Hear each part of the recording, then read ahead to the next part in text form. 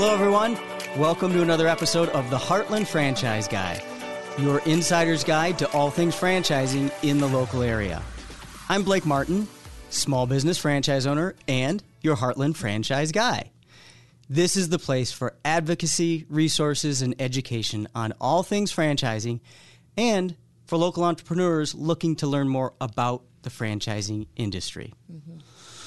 Our guest today is Carrie Gilly with Franchise Fastlane. Yes. Thanks for joining us today, Carrie. I'm thrilled to be here, Blake. Thrilled to be here. Thank you for having me. Oh, you bet. Mm-hmm. Franchise Fastlane fills a unique but a really important niche in the industry. And that's where I kind of want to start our conversation. Understanding first, you are president and co-founder of the organization. So can you tell me a little bit about your background and what led up to the founding of Franchise Fastlane? For sure. Before we even get into what Fastlane was, yes, thinking about my background, I always wanted Blake to be an entrepreneur.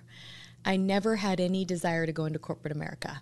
It was ingrained in me from a young age. I wanted to own my own company, control my own day. And so when I graduated, it was the tech boom. It was the day of the .com, right? And so I partnered with a couple people and we started 3 different technology companies. And one of them started picking up some momentum. It was interesting. I grew up in Lincoln, went to school at Liberty University, also University of Nebraska-Lincoln. And there was an accountant there that had a book that valued items that we give to charity, the garbage bags we drop off at Goodwill and Salvation Army. Yeah. And the whole premise was if you would accurately value these items, you could take a much larger tax deduction. People are afraid to do it because they don't have their supplemental data. And so we licensed the rights to produce the software for this book. And we had no marketing budget. I mean, it was the typical startup. We had no marketing budget, and just new shoes and good rubber soles. Right. And so what I did is I wrote a press release, and we started sending it around to local media. And I started traveling as a spokesperson for that company and talking about the tax advantage. And really, it's a win-win because if you would be more generous, you're helping those less fortunate, but you're also helping yourself with a tax break. And it started picking up. And so probably because I was too young, too naive to be intimidated, I sent that press release to the Wall Street Journal, and just one of those bizarre stories, without calling us, without telling us, they ran it. They ran it on the front page, right above the fold. I don't know if we've ever even talked about this. I've never knew that. This is why we do the podcast. This is why we do these. I was maybe 23. I had been filing my own taxes independent of my parents a couple years, and all of a sudden, I am a tax expert, quoted on the front page of the Wall Street Journal. And so I ended up living part-time almost in New York, and the next 2 years are CNN Headline News, MSNBC, CNN FN, U.S. News and World Report, and that was the whole story, was if you accurately valued your items, you could save more in tax deductions, and your tax deduction could be higher. And pretty soon H&R Block called and said, we'd like to tie this into tax cut. That was, exposure to millions of tax filers, exciting for us. And Tax Cut and TurboTax are fiercely competitive still to this day. And so Intuit called and said, no, we're just going to buy you. So at 25, part of selling my very first company. And it turned into career whiplash for me because I went from startup to a Fortune 500 company and committed to staying at Intuit for a number of years. And I'm so glad I did. I learned some of the disciplines that make me the professional I am today, Net Promoter, voice of the customer, so many of those things. Learned from the master, Scott Cook, just an absolute icon. And so it was good, but I also couldn't wait to get back into an entrepreneurial role. I started a company on the side called Sojourn. We monetize travel data, still alive and well, offices all over the world today. But I heard of this individual back in Omaha, Nebraska called Ryan Zink, named Ryan Zink. And actually my husband was working for him as the COO, and they were looking for somebody to lead development. And I didn't know franchising, but I loved fitness. It was a fitness model. And I loved development. And I remember saying to Ryan, I don't know franchising, but I sure know these other 2 areas. And he said, you'll learn. And I started leading development for him. We set a goal of 20 locations. It exploded. We sold 240 locations over the next 20 months. Chris and I, my husband, we bought 3 of our own. I bought 2 into a couple Snap Fitness gyms, fell in love with franchising. And to this day, my favorite definition in all of Webster's dictionary is the definition for vision, which is a clear and compelling picture of a preferable future. And for me, People think of corporate America as that clear and compelling picture. I know what I'm going to do every day. I'm going to get 10 days of vacation, my 3% raise. It's maybe not a preferable picture of a preferable future, but it's clear and compelling. And then over here, you have that preferable future that just seems out of the reach of so many. And only those that are risk averse and want to go startup go that way. But when I found franchising, it was, this is this married with this. This is both. There is the clear and compelling picture. There is a proven path of performance ahead of you, but there's also the ability to be a business owner. Fell in love with franchising, and I continue to love the space. And so Ryan went on and sold that company to Dominus Capital. He had a great exit, and so we took some time off, and I started thinking about how do I want to get back into franchising. That was the role in which I just felt I thrived. And so I called him as a mentor, and I wanted to brainstorm an opportunity for a development company. And I will never forget, we were sitting, there having coffee, and he starts chuckling, and I thought, I thought this was a good idea. And he said, no, I'm laughing because I'm working on the same thing. Let's partner. Wow. So we started that in January of 2017. Partners meant to be together. Yep. So that was the beginning of Fastlane, January 2017, 5 years ago. Fascinating. Mm-hmm. Congratulations on your 5-year anniversary, by the way. Thank you. Yeah. Thank you. It went by so fast. That's a big anniversary. It's a big anniversary. Went by really fast. Mm-hmm. So you brought us right into the founding of Franchise Fastlane. And before I forget, one thing that I noted in there is you have successful skill sets in both tech and sales. I don't know how your brain possibly works and does that, but that's a pretty rare, unique combination. I know you take that into Franchise Fastlane, so I'm going to set you up there. But tell me, what does Franchise Fastlane do? Franchise Fastlane is what the industry calls an FSO, a franchise sales organization. We take brands that have incredible business models, but they cannot figure out growth. And this is a common dilemma in the industry. Yeah. I talk to brands all the time. I am talking to 10 different brands this week alone. And when I ask a brand founder, what do you do? What's your company? It's like if you ask me about Fastlane, you can probably walk away from the phone and I'm going to ramble on and on and on, just like I would any of my 3 sons, right? I am so passionate about what we do. And it's the same thing. They know their haircuts, their food, their fitness, their house painting, whatever it is they do, they know it very well. But if you take that a little further and you say, but how will you usher in growth? How will you find the right franchisee to grow your brand and to carry the flag of what you've built into markets all across the country? It's crickets. I mean, that's when, hello? Hello? They don't know. They don't understand how to find leads, how to educate those potential prospects as to the opportunity at hand, how to make sure they find one that's a good fit for their model. They don't even know where to get started. So that's what we do. We usher in growth for franchise brands. Our mission is to drive extraordinary growth for the chosen few. And by chosen few, extraordinary growth for the chosen few. And we worked very carefully on every word there. And I can tell. Yes. And chosen few, we chose that, Blake, because of course that means our brands. That's what I was just talking to you about. But it also means partners like you. I want to drive extraordinary growth for you. It also means people in the fast lane, right? It also means franchisees and then, of course, franchisors. So drive extraordinary growth for the chosen few. That's what Fastlane does. I like it. I can tell you were very judicious in your choice of words there. We did. We have a strategy session at the close of every year. We pull in all of our incredible VPs and leadership team and really establish. There was one year we worked on our DNA. What are our core values? What are our mission? What are our vision? And you go back to those, right? You go back to those on a regular basis. So I'm going to embarrass you a little bit here, but Franchise Fastlane, to the credit of the co-founders and the team you've built, has certainly become recognized as an industry leader. Thank you. Of all the FSOs, out of all the franchise sales organizations.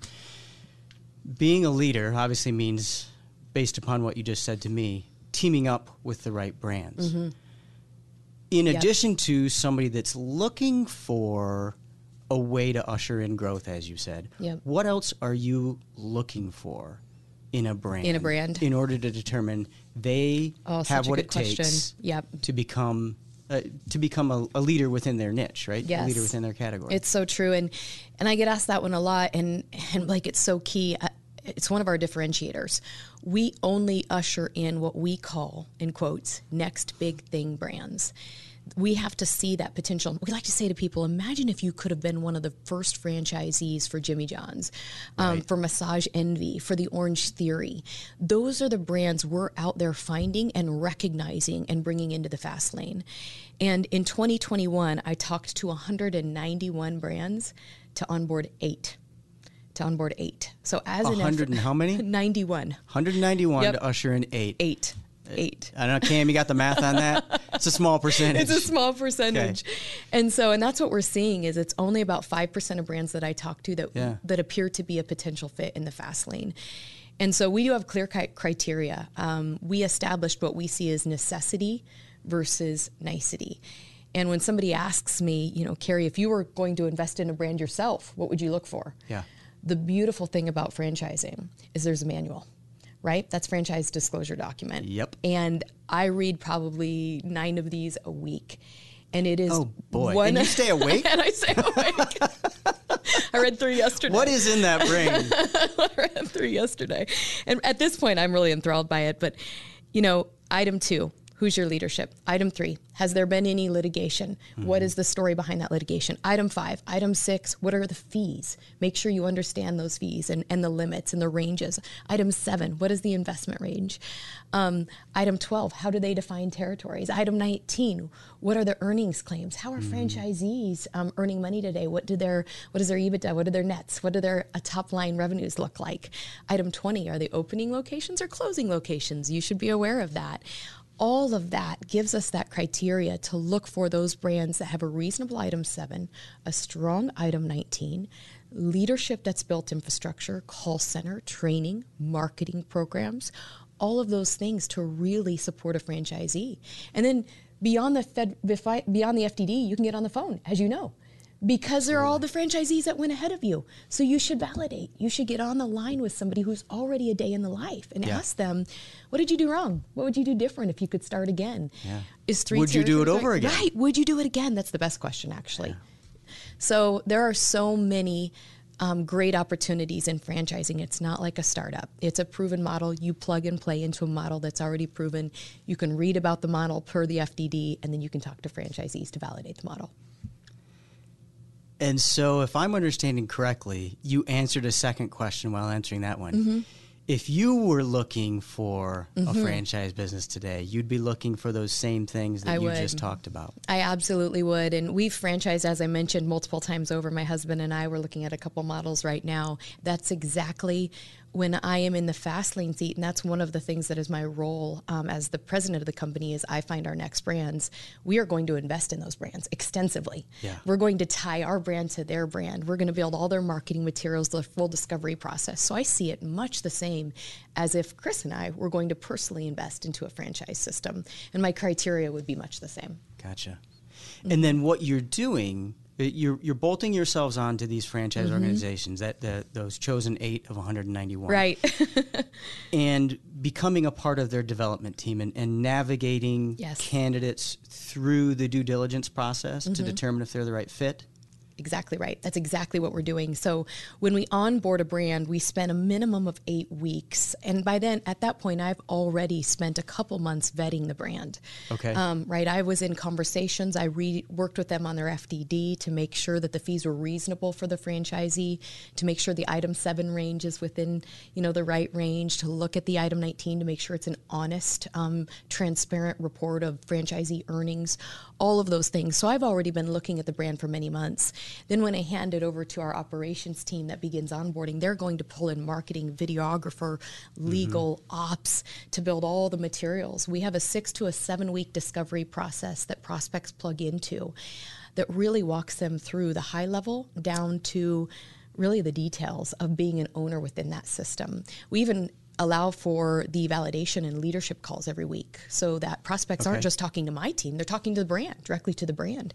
And then that all wraps up with what we call a confirmation day at the end of that experience. So after they've experienced a series of calls, then they actually fly out to the brand, they see it in person, they meet the founders, shake their hand.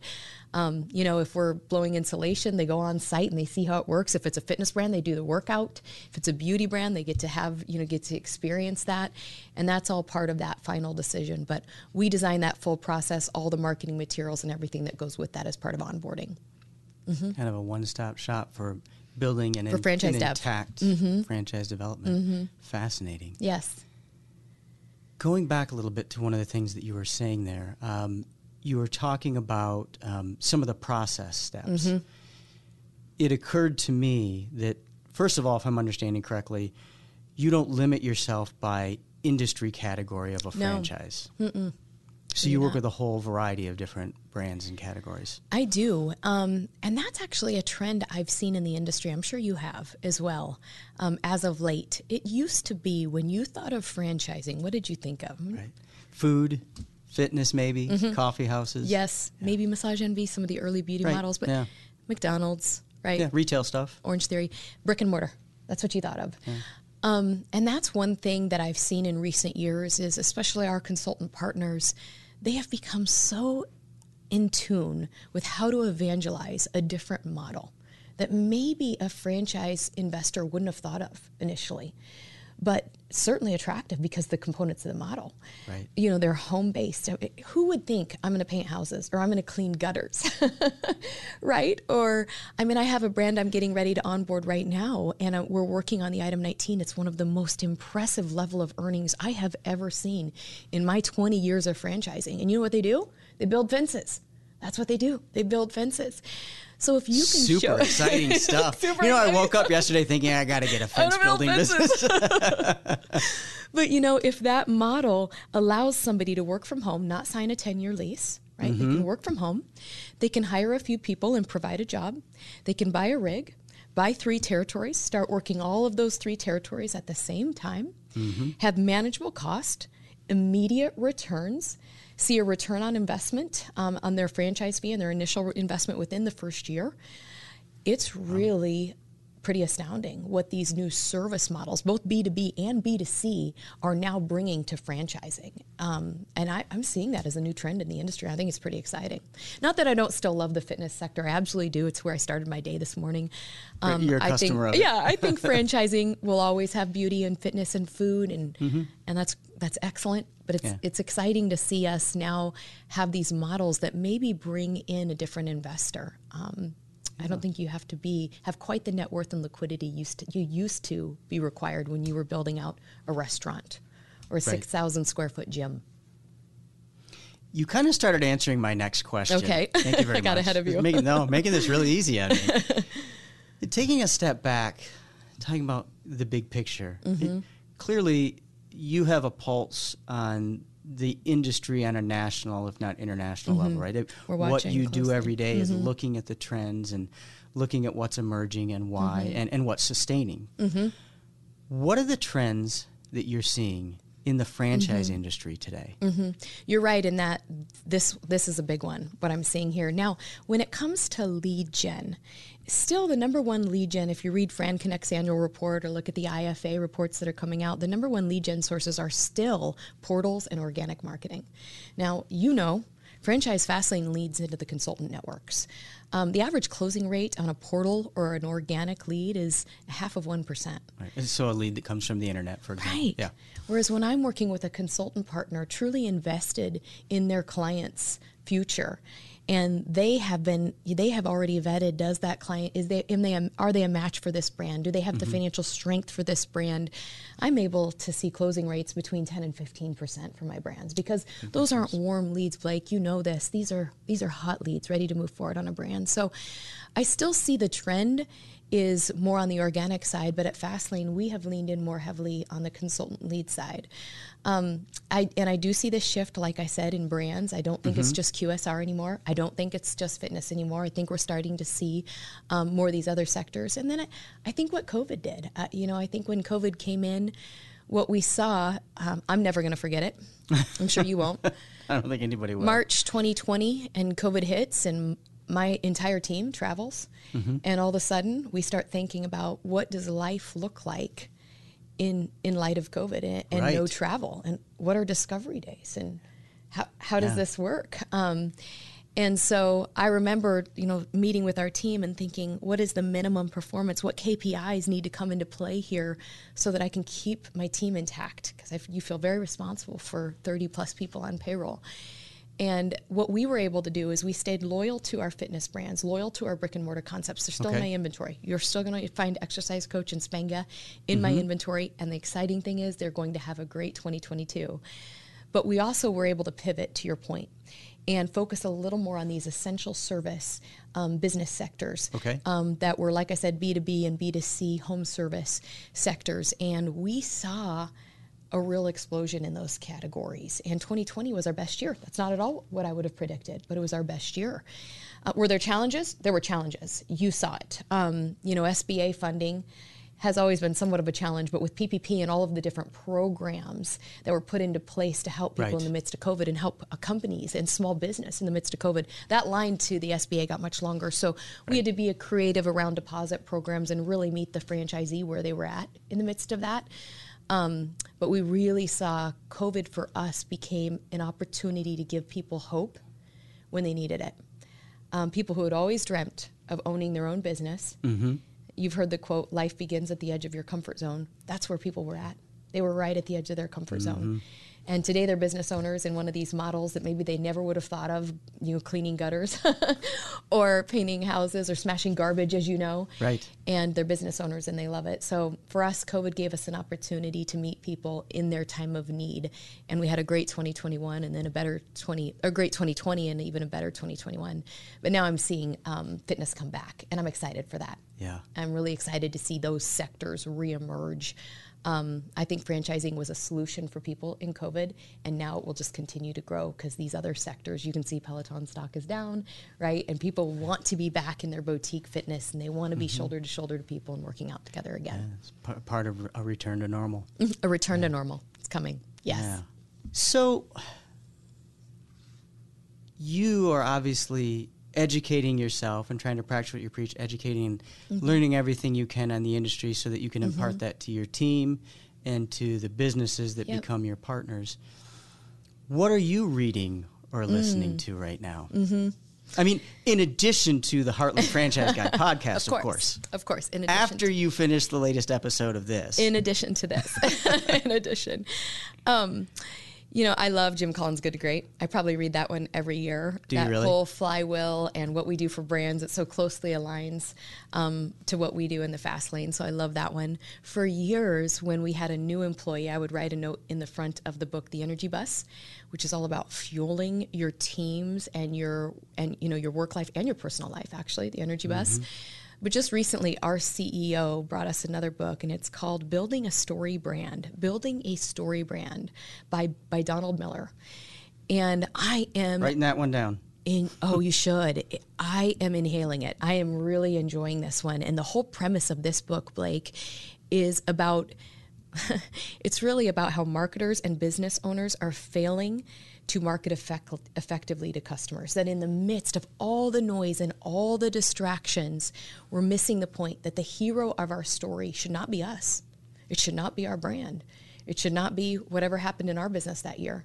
The hero of our story should be the customer. And it's a 7-part series on how to make the customer the hero of the story. It's really good. Building a story brand. I do highly recommend. You should write it down. Well, it's a good one. You just hooked me. I hope you get a royalty Donald on Miller. this. I don't think so. I need to look into that. I've got one last question for you, Carrie. What are you proud of? What am I proud of? First of all, just my people. When people ask, what did Fastlane do right? Like the first thing we did right were the right people. It used to be that FSOs were just a few people with big reputations on the phone. And we came in and we did it very different. And we invested back in the company. And now we have this infrastructure in which there's a whole department for marketing, videographer. It's not one person doing all of this. There's a whole department for sales. And it's allowed us to bring in people either that had franchise dev experience or had a different level of experience and plug them into the fast lane. And what they do every day, it's not a job. It's helping people break from the 9-to-5 grind. It's allowing people to spend more time with their families as a business owner. It's something they can love doing. And we all know we're better at our jobs when we love doing it. So I'm so proud of the people in the fast lane. And I think that's the number one thing we've done right. Beyond that are other differentiators just in bringing in next big thing brands and being able to really be astute about that. I think that's a big one as well. We dedicate a director per brand, so everybody's not selling everything. One person is very passionate about the brand they're on, so that's different. So I think all of these differentiators and all of these people have probably led me to where I am today, which is the most fulfilling position I've ever been in my career. Where when I lay my head on my pillow at night, I think, what do? I usher in life change. I inspire business ownership. And that's one of our core values is, inspiring life change. And we have 5 core values: have each other's back, be gritty, be hungry, bring it, no surprises, those sorts of things. But inspire life change is my favorite one. That's my job, is to inspire life change. And so that's probably what makes me the most proud, are the people we've impacted and what I do every day in inspiring life change. Well, there's never been a better exclamation point to a podcast than that comment there. Oh, good. Thank you. Carrie, thank you so much for taking time out of your busy international travel schedule to be with us today. It's so good. We really appreciate it. Good to be home. Thank you, Blake. Thank you. And thanks to all of you for listening to another episode of the Heartland Franchise Guide.